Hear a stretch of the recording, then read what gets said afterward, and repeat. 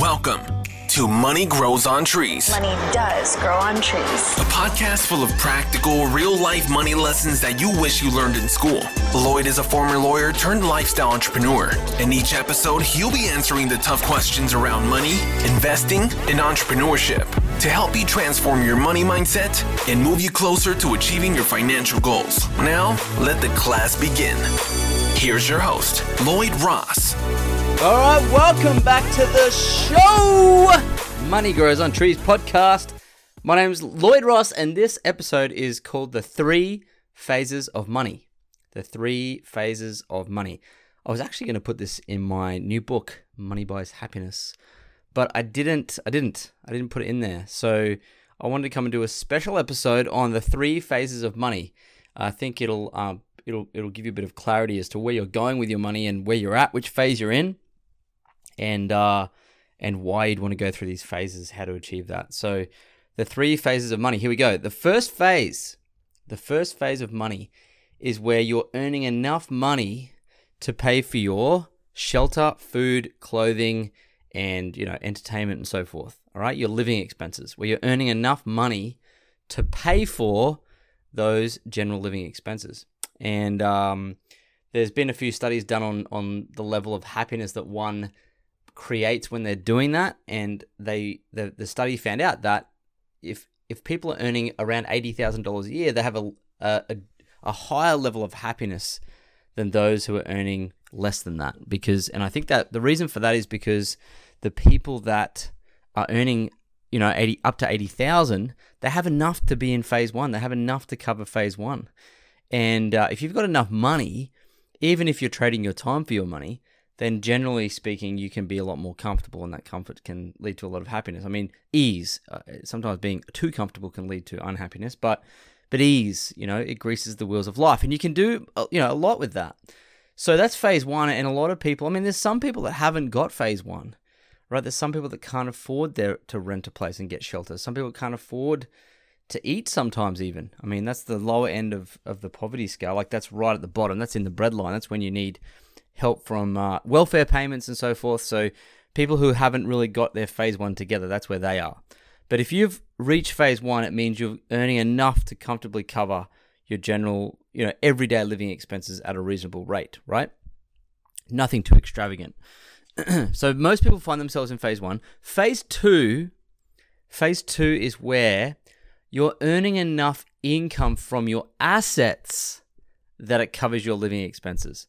So that $80,000 that I was talking about, that allows you to cover your shelter and your food and your clothes and your entertainment and so forth. If you're earning that from your assets, passive income from your assets, and that's going into your pocket, then you've completed phase 2, and you're in.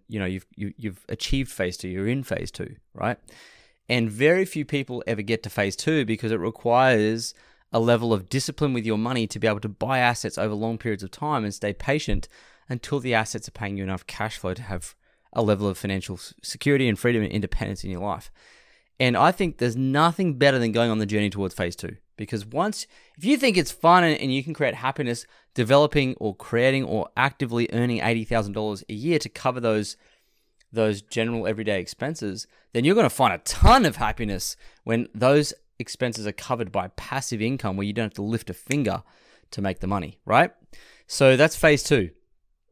And a lot of people never get to phase 2, but I think it's the main goal of where you want to hit. If you have completed phase 1, then I dare say you'd want to be approaching phase 2. And, a lot of people do achieve that later in life, but the sooner you can get to that level, I think the sooner you'll find a lot of happiness on the other side of that. Because you have a lot of freedom at that point. So phase 3 is legacy. Phase 3 is a legacy phase, and it's basically where, or the contribution phase, and it's where you can actually start contributing back to all the things that helped you, right? So you can start to, I suppose there's a little bit of philanthropy to that. So it's where you start giving away your money, okay? Money you just can't use, don't want to use, and you start to give it away. And that brings a tremendous amount of joy to your life and other people's lives. And I often think that if people don't think that money buys happiness, then perhaps they ought to start giving their money to the right people.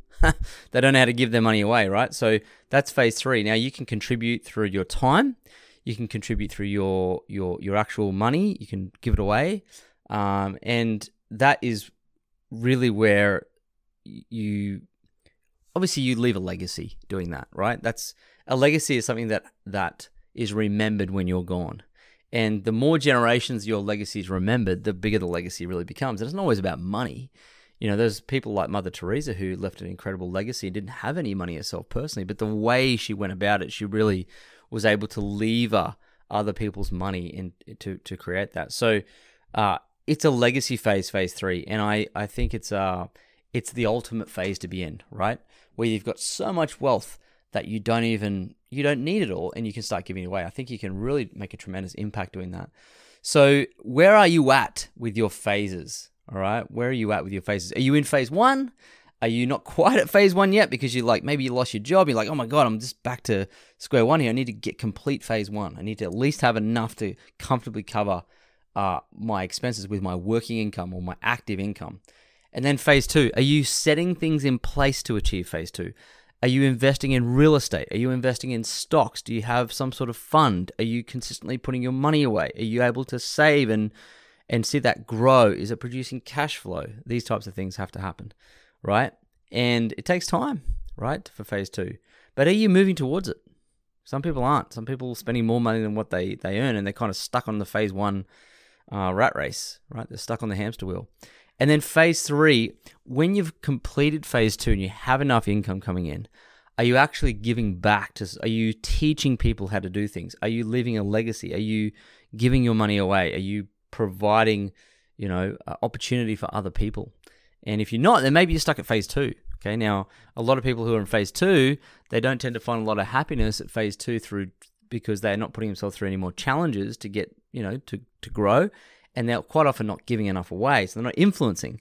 And that's where you'll find significance in phase 3, where you're giving your money away more so than even earning it, I think. So that's really, they're the 3 phases of money. And right now for us, we're pretty well at phase 2. And where we want to solidify phase 2, okay? And then be excited to move into phase 3 eventually, right? Still got a long time to be able to do that, but that's what excited me. I mean, it was really exciting to be in phase 1. I mean, I remember my first paycheck just even working. I was like, wow, I can earn money. That's great.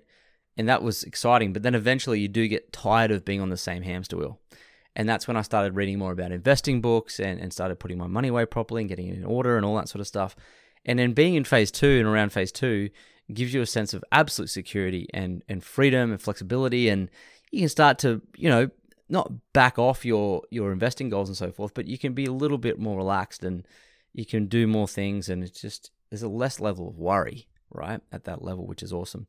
And then phase 3, which is, we aren't quite there yet, I don't feel, but that's the next goal, big goal for us, is to work towards that. And everyone goes through these phases. Some get stuck at phase 1, phase 2, or, nice to get stuck at phase 3. But I think hopefully this episode gives you a bit of a structure to work towards. Ask yourself, which phase are you in? How am I going to get through the phases? Do I want to get through the phases, right? But I think if you're not finding your money buying you happiness, then perhaps you need to look at the phases and then figure out how to solidify those phases for yourself. So they're the 3 phases of money. Hope you've enjoyed the episode. If you're loving the podcast, do give us a shout out. Thanks to everyone who does do that on my Instagram. I appreciate it. I share it back to my stories. And thank you to everyone who's given us a 5-star review. The podcast is growing well. People are really enjoying it and getting a lot of value. So super pumped about that. And of course, if you haven't grabbed my new book yet, Money Buys Happiness, go and do that. I actually haven't launched it yet when I record this podcast, so I can't even tell you where to go. But if you go to my Instagram, click on my link tree, you'll find where to buy it from there. So I think you'll enjoy that. Well, I'm sure you'll enjoy that new book. And thanks again for listening to Money Grows on Trees podcast. See you in the next episode. Thanks for joining us this week on the Money Grows on Trees podcast. If you like the show, you might want to check out our book, Money Grows on Trees, which you can find at LloydJRoss.com. Subscribe to the show on iTunes, leave a review, and feel free to reach out to Lloyd on Instagram at LloydJamesRoss.